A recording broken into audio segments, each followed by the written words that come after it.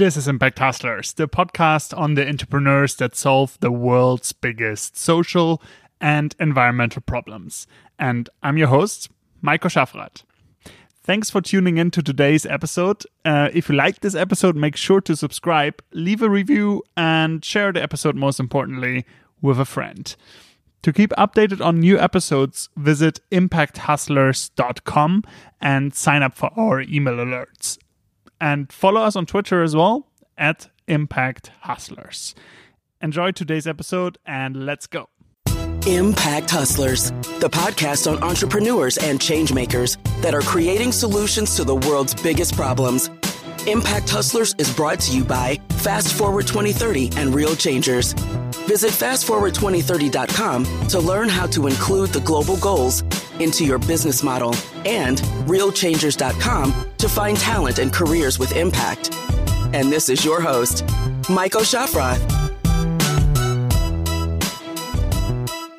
On today's episode, I speak to Jay McGregor, founder and editor-in-chief of Point, an investigative journalism YouTube channel. For the channel, they have worked with leading publishers like Forbes and Engadget to expose scandals such as a Ponzi scheme based on Bitcoin and Russian propaganda on social platform Reddit. Now Jay and his team are preparing to launch a game called Misinformer, which revolves around the issue of fake news. It uses real-life stories that have been exposed by Point and fictionalizes them.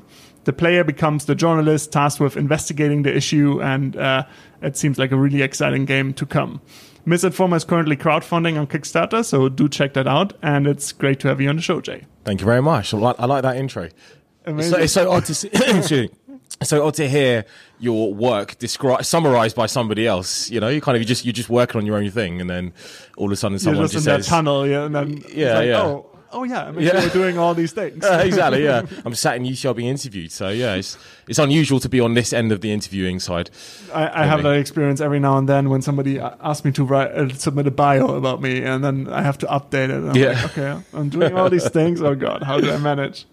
Great to have you. And if one looks at your profile, you've been a freelance journalist for many years, working for all kinds of publications.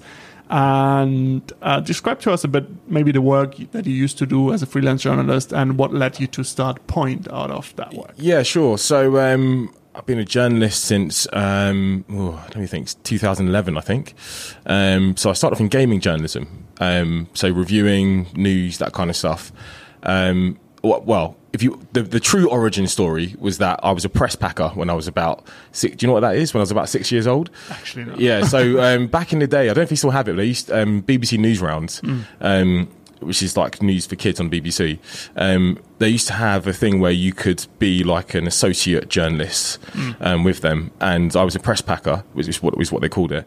And all that meant was you send off an application, they send you back some pack, and then that was it. I didn't do anything else. But, I don't know why I did that, but for some reason, obviously, there was the bug of journalism in me. But yeah, I started getting into it properly in 2011. I was in gaming journalism. It was fun. It was interesting. I switched into tech and started writing for The Guardian. And then sort of other places came along, like Tech Radar, The Independent, Evening Standard, a whole bunch of places. And yeah, I guess with Point, the reason I started it was because, obviously Forbes as well. The reason I started Point was because I felt like there wasn't enough tech investigative journalism around. As you know, with tech journalism, a lot of it is based around products and reviews, which is good. People need to know about that kind of stuff. It's really important. But looking into the companies that are operating on social media, looking to the companies that make these products, and sort of doing that extra deep dive, and how these companies and this technology affects society, there wasn't enough of that around. There's a lot more around now, but I kind of felt like I wanted to do that type of journalism, and getting a commission to do a story like that is difficult, because you may very well get commissioned, but if it takes you 2 weeks to do the story and you get, say, £250 for the story, that's not even a quarter of your rent, you know? So I kind of feel like maybe if I do my own thing, I can do the stories I want to do them in the way I want to do them and make all of the money from it as well at the same time. So hence Point was born. That's Amazing. how it started. investigative journalism has been quite squeezed, and I guess the whole business model behind it is only like a few media organizations that really invest a lot of money in investigative journalism, at least from my perspective. I'm not as much into the space as you. But obviously, it seems like a risky business for many media organizations because you can pour a lot of money into a lot of research, and journalists go out and spend months and months maybe on researching certain stories, and then either nothing comes out of it or something comes out of it. But then how do you monetize that, right? So how do you see the whole investigative journalism space? And then how do you believe that you can make a difference? And aren't you scared in that space, like actually building a business in that space? Yeah, well, yeah, obviously. It's well known journalism has its financial issues. Everybody knows that. And in particular, investigative journalism is not something that is done to make money. It's not something that's monetized easily. And it's very difficult to justify spending lots of money on multiple journalists and lawyers and fact checkers to have one story that might not even have a particularly big impact. Everyone thinks about Spotlight or these, big stories, but a lot of those stories, which are really, important stories that are relevant to a lot of people, and is needed in society. A lot of those stories don't have a big splash or a big moment, or don't even change that much. So yeah, that is difficult. It's difficult to justify that. That is why we came up with the game. We came up with Misinformer. When I started the channel, I knew that you can't just publish these stories and hope, maybe you'll get a sponsor or hope that you'll get lots of views. It's not going to work. As we've seen with YouTube, things go wrong. YouTube had something called the apocalypse, where they sort of removed monetization from a lot of channels and a lot of videos, which has affected us. So you can't just rely on another platform to pay you like that. You need to sort of own how you make money for this kind of stuff. And we spent a lot of time thinking about how to come up with an ethical way to make money from journalism. And by make money, I mean simply just support the journalism. I'm not interested in being a millionaire. I simply just want to make sure that we can continue to do this important work. That's why we came up with the game. And this is something we sat around a good couple of weeks just figuring out exactly what we're going to do with this and how we're going to make money from it. And the game itself, I think, is a really unique way to make money from journalism. With the game, so the short of it is, it's a detective-based mobile and hopefully PC game. The short of it is that every time we publish a new story on Point, we fictionalize it and turn it into a downloadable update for the game. So players will always get to play a version of the news. What that means is it is incumbent on us to make sure we always do good quality reporting. So with journalism now, you do not need to do good quality reporting to make money from journalism. You can do whatever kind of story. And actually, if anything, it's geared towards making sure you have the best headline and mass amounts of traffic, right? Or convincing people to sign up via Patreon or like a paywall. Both of those have their issues, but with the first one, with generating mass amounts of traffic, it doesn't encourage good quality journalism. It encourages day-to-day journalism, which is fine and has its place too, but people need to have a mix and society needs to have good quality reporting. So with the game, we won't have a way to make money. We won't have good quality stories for the game without good quality reporting. You're not going to be able to make a detective story out of like a daily news story about the latest iPhone cable. There's no detective story in that, right? People are not going to pay for a download about that. And nothing wrong with that reporting. That's all good. I've done plenty of that and still do some of that sometimes. But what people are going to pay for is a really good narrative focused, complex detective story that unfolds and really engulfs people and is immersive. And therefore, you need to make sure you have good quality reporting. So these two things are linked. And I want to make sure that when we make money from this channel, whatever way we do it, it is a way that improves the journalism and makes the journalism necessary. So that's kind of where we ended up. So I think if we can pull it off, this will be a future way to fund journalism. It'll be a new way to do it. And I think a lot of other publications who have good quality reporting, like The Guardian, like ProPublica, they will look at stuff like this too, because it's an ethical way to do it. And I think it's something that could potentially change how people consume journalism, but also how journalists do their work as well. Encourages that better quality of reporting. This is quite an interesting approach. I haven't seen anybody do it in this way, to kind of almost hack the business model in a way of saying, okay, how can we use this content as something else and monetize it in a different way beyond just putting up a paywall and saying, okay, you got to pay £5 for this article or something like that, right? Yeah, I mean, we had to spend... we with other publications, they're all extremely busy, right? They've got like if you take The Guardian, for example, they've got, have you been to their offices, but they've got like a giant office in King's Cross. It's like 5 floors or something crazy. And there's a lot of people who work there. They've all got to get paid. The rent's got to get paid on that building.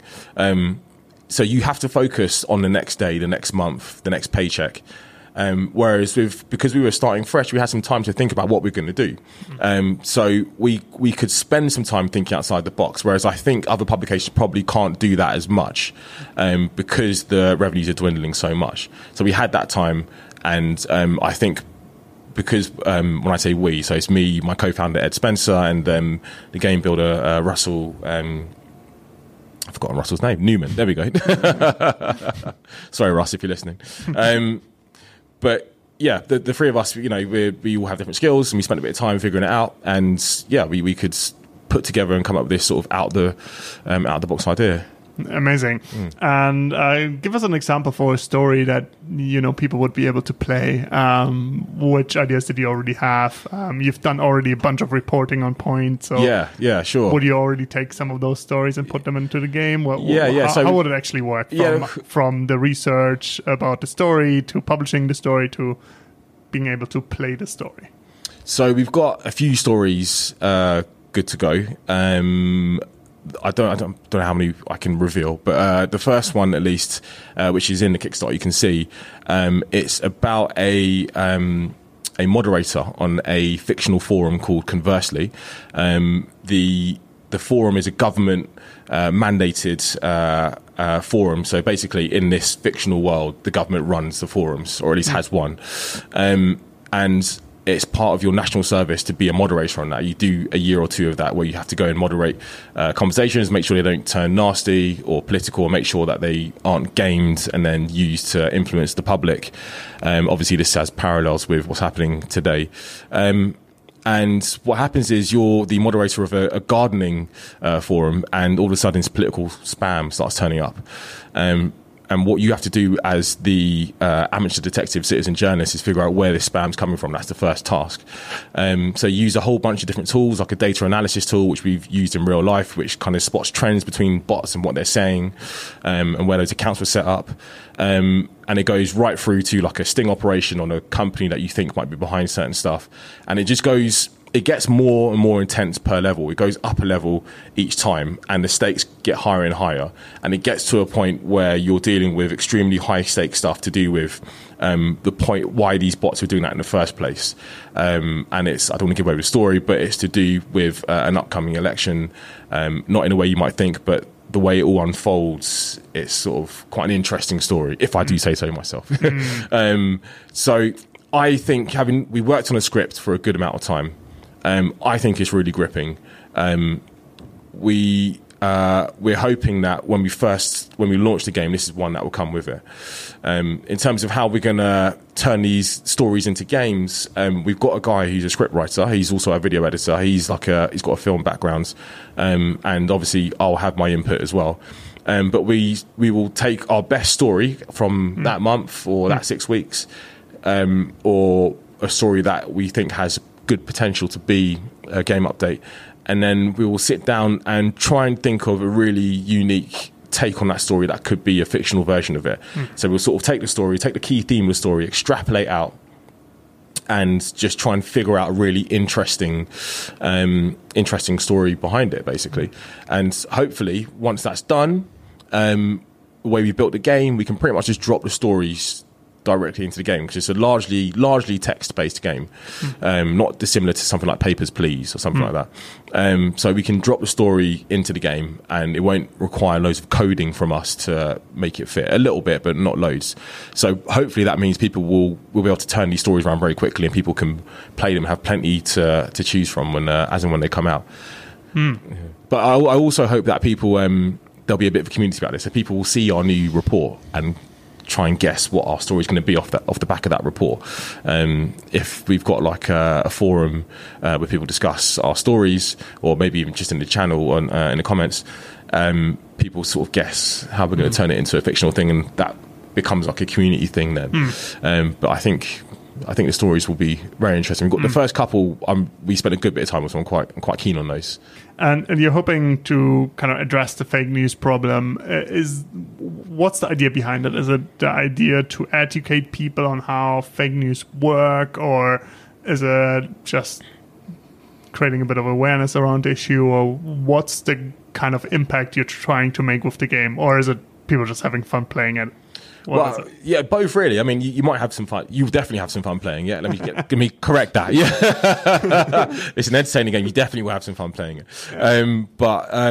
Yeah, there is an aspect to it where you ultimately you'll participate. You're playing the game as a journalist, so you have to figure out who's behind a conspiracy. That requires you to use a bunch of journalistic tools, and it requires you to use to approach it in a journalistic way. So that means you have to verify things. That means before you make your next choice, because the game is based on choices, and you can have different endings depending on your choices. Before you make your next choice, it has to be based on fact and accuracy.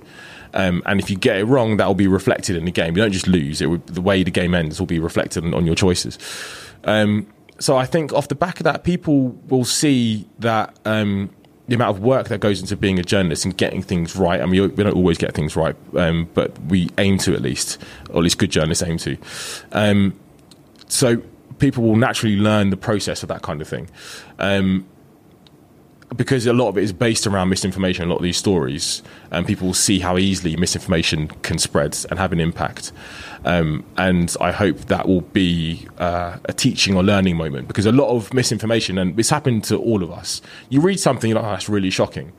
And you go about your day. You might have just scrolled through Twitter and seen something, oh, God, I can't believe that's happened. And you go about your day.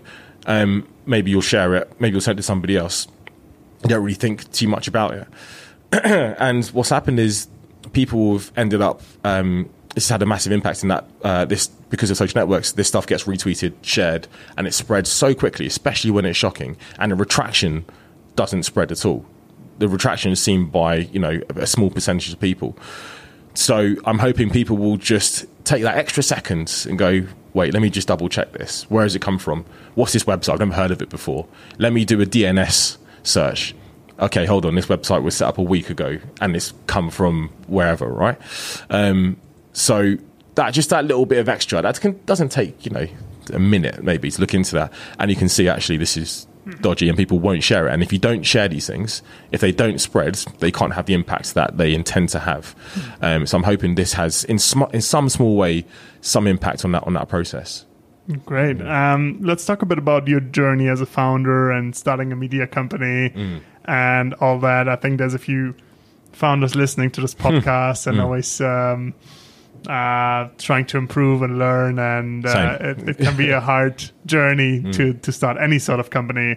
And maybe some would say starting a media company might be even harder than many other sectors, right? With all the financial struggles we talked about previously. So what's been the hardest part for you in terms of starting Point and then also getting onto this journey with Misinformer, with the game? Yeah, I mean, I've worked for myself for a long time, and I have had to learn a lot of management skills. So we have a team of people. I've had to learn a lot of management skills, and I'm very much... I think a lot of people who are founders will recognise this. They've probably been freelancers or just people who work by themselves, and you're used to doing everything yourself. And stepping back and making sure you've hired these people because you believe they can do the job, and stepping back and letting them do their job basically, and only just kind of only intervening when you're needed, when you're asked. That's been a really important thing for me to learn. Also, I guess kind of just figuring out how you're going to monetize your business in the right way, because we don't have any investment. We make our money primarily from doing production work, video production work, because we're a video-based publication. So we do a lot of video production work because we're very good at making videos. So managing the time of us making videos plus doing the work we need to do to build the company, that has been sort of a constant battle over the last couple of years. I think we've kind of got the balance right, not entirely, but we're still getting there. So managing your time, if you don't have investment, it's a grind. It's like a hardcore grind. If you don't have investment, you're fighting for every pound to make sure everyone gets paid, make sure your office rent gets paid, and you do the thing you're doing to grow the company. Because it's very easy to get caught up in doing the work that makes the money, but doesn't necessarily grow the company. And I don't want to do that. I want to make sure that we're growing the company every single day in some way or another. So finding that balance is that's really important. But really, it's been a case of just managing your time properly, doing stuff that grows the company, and also taking a moment to relax as well. When it's 7, 8 o'clock at night, you got to put your phone down. You could work 24 hours a day if you wanted to. If you really, really wanted to, there will be something else, some email you need to send, something you need to look into, and stopping and taking that. And I only realised this in the last year, but just taking your break, and I mean properly taking a break, because I turned my phone off. I think it was Tim Ferriss, I maybe read one of his books, and he said the thing about not looking at your phone past 8 o'clock or something like that. I do that, and it really makes a big difference. I turn it down, I put it upstairs, and I'll chill out with my girlfriend and watch TV. One of the very few journalists that does that. I think journalists generally addicted to, let's look at Twitter, let's see what's happening out there. I got to be informed. I can't be left behind, right? Well, this is it. Yeah. Well, this is because of our journalism. It's all exclusive, original journalism. We don't, because we do videos, we don't publish that often. So I know what story we're working on. I keep an eye out for stories, but I'm also going to make sure I get a good night's sleep, because there's no point. If I turn up to work tomorrow morning and I'm slow, or I miss things because I'm knackered, what's the point? What have I achieved there? If I was on Twitter at 1 a.m. in the morning and I got nothing out of it, or apart from having being tired the next day, there's kind of no point. So yeah, just for me, it's taking that break and relaxing, doing some gardening on the weekends, having a beer, and playing some PlayStation. Find time for those things. Otherwise you're going to burn out really quickly, and you end up hating what you do, and it's not a position you want to be in. Absolutely. I totally relate to that, and it's such important advice. What advice would you have for founders that are specifically trying to go into the media space and maybe starting their own publication? Don't do it. It's hard. You don't need more competition. It's hard. I can imagine that. Yeah. Is it a good strategy to, if you want to start a media company, to start a side hustle, maybe start a YouTube channel, start producing some stuff while you either freelance or have another job, even do it in the weekends? Or is it a good strategy to kind of go all in at once? Or I think I think you need. Okay, so if you're a freelance journalist and you want to just have a side hustle and start a YouTube channel, that's fine. You need some video editing skills off the bat. And I think you probably need to really think about your content strategy as well. This is something we didn't do too much of, because we were chasing big stories. And with YouTube, they favour channels that have lots of content over channels that have thoughtful content. So think about your content. Think about your content strategy. Are you going to publish on YouTube? If you are, then have you got enough content to do that? Can you video edit? Can you do it quickly? Are you going to publish elsewhere? You don't have to always do one of these big platforms. You can do a newsletter. I think a newsletter would be a really good way to start a publication. Really interesting, different way to do a publication. You can another one would be Instagram. It's much easier to do videos and content on Instagram. You can pick up your phone and talk to the camera, and people expect that from Instagram videos. On YouTube, people expect a sort of a very low quality version of television. So you need to be doing production to a similar kind of level. On Instagram, you pick up your phone, say, I've just found this out, really interesting, check this out, and you're good to go. So if you're going to start a new media business, think about where you're publishing, your content strategy. And also, you need to think about how you're going to monetize it. You need to think about how you're going to you've got to think about how you're going to monetize it.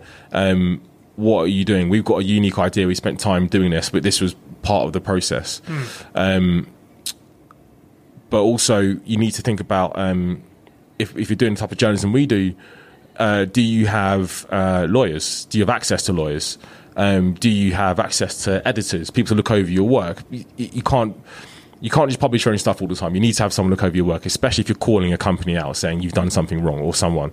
You need to have someone in your corner, basically. We're fortunate. We've got a partnership with Engadget, and Engadget basically pay for a part-time journalist to work with us. We also get to use their sort of legal help, and we get to publish on their platform as well. So we're fortunate in that, and they kind of cover all those headaches for us. So if you can get something like that, then great. But you need to think about all these different things. Doing journalism is not an easy job, because if a lawsuit comes your way, then do you have the money to fund that? What are you going to do? You know. So it's a difficult thing to do. You need to really think about it. Of course, there's different types of journalism. You may not do stuff where you call people out. You might do more sort of positive type of work, and in that case, then that might be a bit easier. But there's still quite a few headaches around monetizing content, because there's so much content, and there's so much competition out there. So you need to really have a niche and something you're going to go for. We talked about Misinformer earlier, and we're coming to an end slowly. So let's tell everyone where they can support the Kickstarter campaign. Sure. As this will be released, I think there will be a week left in the Kickstarter campaign. So if you listen to this about a week after it's released, please head to the Kickstarter page. How can people find it? Yeah. So if you go to youtube.com/Point Report, you'll see our... You'll see the Kickstarter video, and you'll see our Misinformer video. But also, if you just Google Misinformer, it's the first thing that comes up. It's the Kickstarter page, first thing that comes up. We've had a lot of press. We've been fortunate. So we were in Eurogamer, we're in Polygon, we're in Engadget, we were in Journalism.co.uk, The Drum, we were in Neiman Lab just last week. And yeah, we've been absolutely everywhere. So yeah, Google it, you'll find it. One more thing I wanted to say. The other part of Misinformer, and what we're going to do, and this is the first time I've talked about this to anyone in the press, is that off the back of the games, hopefully within the next year, if we can make enough money from the game, we will make short 10-minute Bandersnatch Black Mirror style fictional stories, videos based again on our journalism. Oh, wow. So it's like a whole ecosystem that is based around good quality reporting. So we have an investigative report. We've just found out some tobacco companies doing something awful, massive exclusive on Point. That's turned into a game in some way or another, and then that gets turned into a choose your own adventure video as well. So people will get to play and watch a version of the news, and I'm hoping this becomes like a whole media thing. And ideally, I'm hoping that other freelancers who are freelance journalists who are struggling to make rent, as I know many are, because I've been there too, they can come and pitch their stories, and we will share the revenue from the game and the videos with them as well. This is a public service thing we're doing here. We're doing this to make sure that we fight misinformation, but also to make sure that journalists get paid for the hard work they do, because we need more good quality journalists. So if you're out there and you're a journalist listening, then come and pitch me your stories. But let's get the Kickstarter funded first. Yeah. I'm gonna go after this recording. I'm gonna go and pledge. I think you can actually become a character in the game if you pledge a certain amount. Correct. So yeah. if you want to get some fame out there, then please pledge to the campaign. Yeah, please do. My last question to you would be: if you think about the next 10 years, how does the world look like if Point and Misinformer and your plans succeed? I think I can imagine. It's a difficult question, you know. It's a good question. Out, right? Yeah. I'm trying to think. Oh, that's a good question. Well, I guess I've got quite humble plans. I'm not trying to be a millionaire, and I'm not trying to build a giant business. It's not my thing. My thing was always just to do good quality investigative journalism. So I would hope that we have enough money to continue doing good quality investigative journalism, but also that we inspire other people via Misinformer and via our new video series to become journalists themselves. I would hope that we have some, even if it's small, impact on misinformation, because I think that is the biggest issue affecting our democracy right now. Just this massive spread of information that people can't verify to be true or false. If we can have some impact on that, if we can give some people the critical skills to say, let me double check this. If not just critical skills, but the tools they know to look up on a DNS lookup, or if they know how to find out where websites come from, where information's come from, all that kind of stuff. So if we can have an impact on that, then I'll be extremely happy. And if some people, young people, want to become journalists and they cite us as inspiration, then I'll be doubly as happy. But ultimately, if we can get some money in the pockets of journalists out there doing good work, and they continue to do that, and other people continue to do that because they can actually afford to do it, then I'll be more than happy to do so.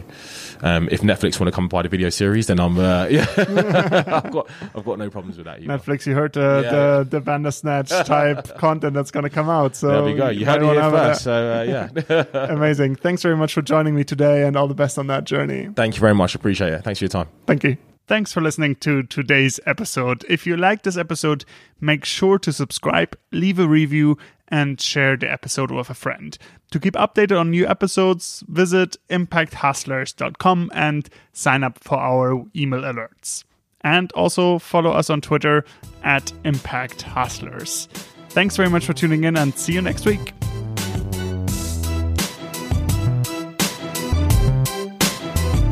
This was Impact Hustlers, the podcast on entrepreneurs and changemakers that are creating solutions to the world's biggest problems. Impact Hustlers is brought to you by Fast Forward 2030 and Real Changers. Visit fastforward2030.com to learn how to include the global goals into your business model, and realchangers.com to find talent and careers with impact.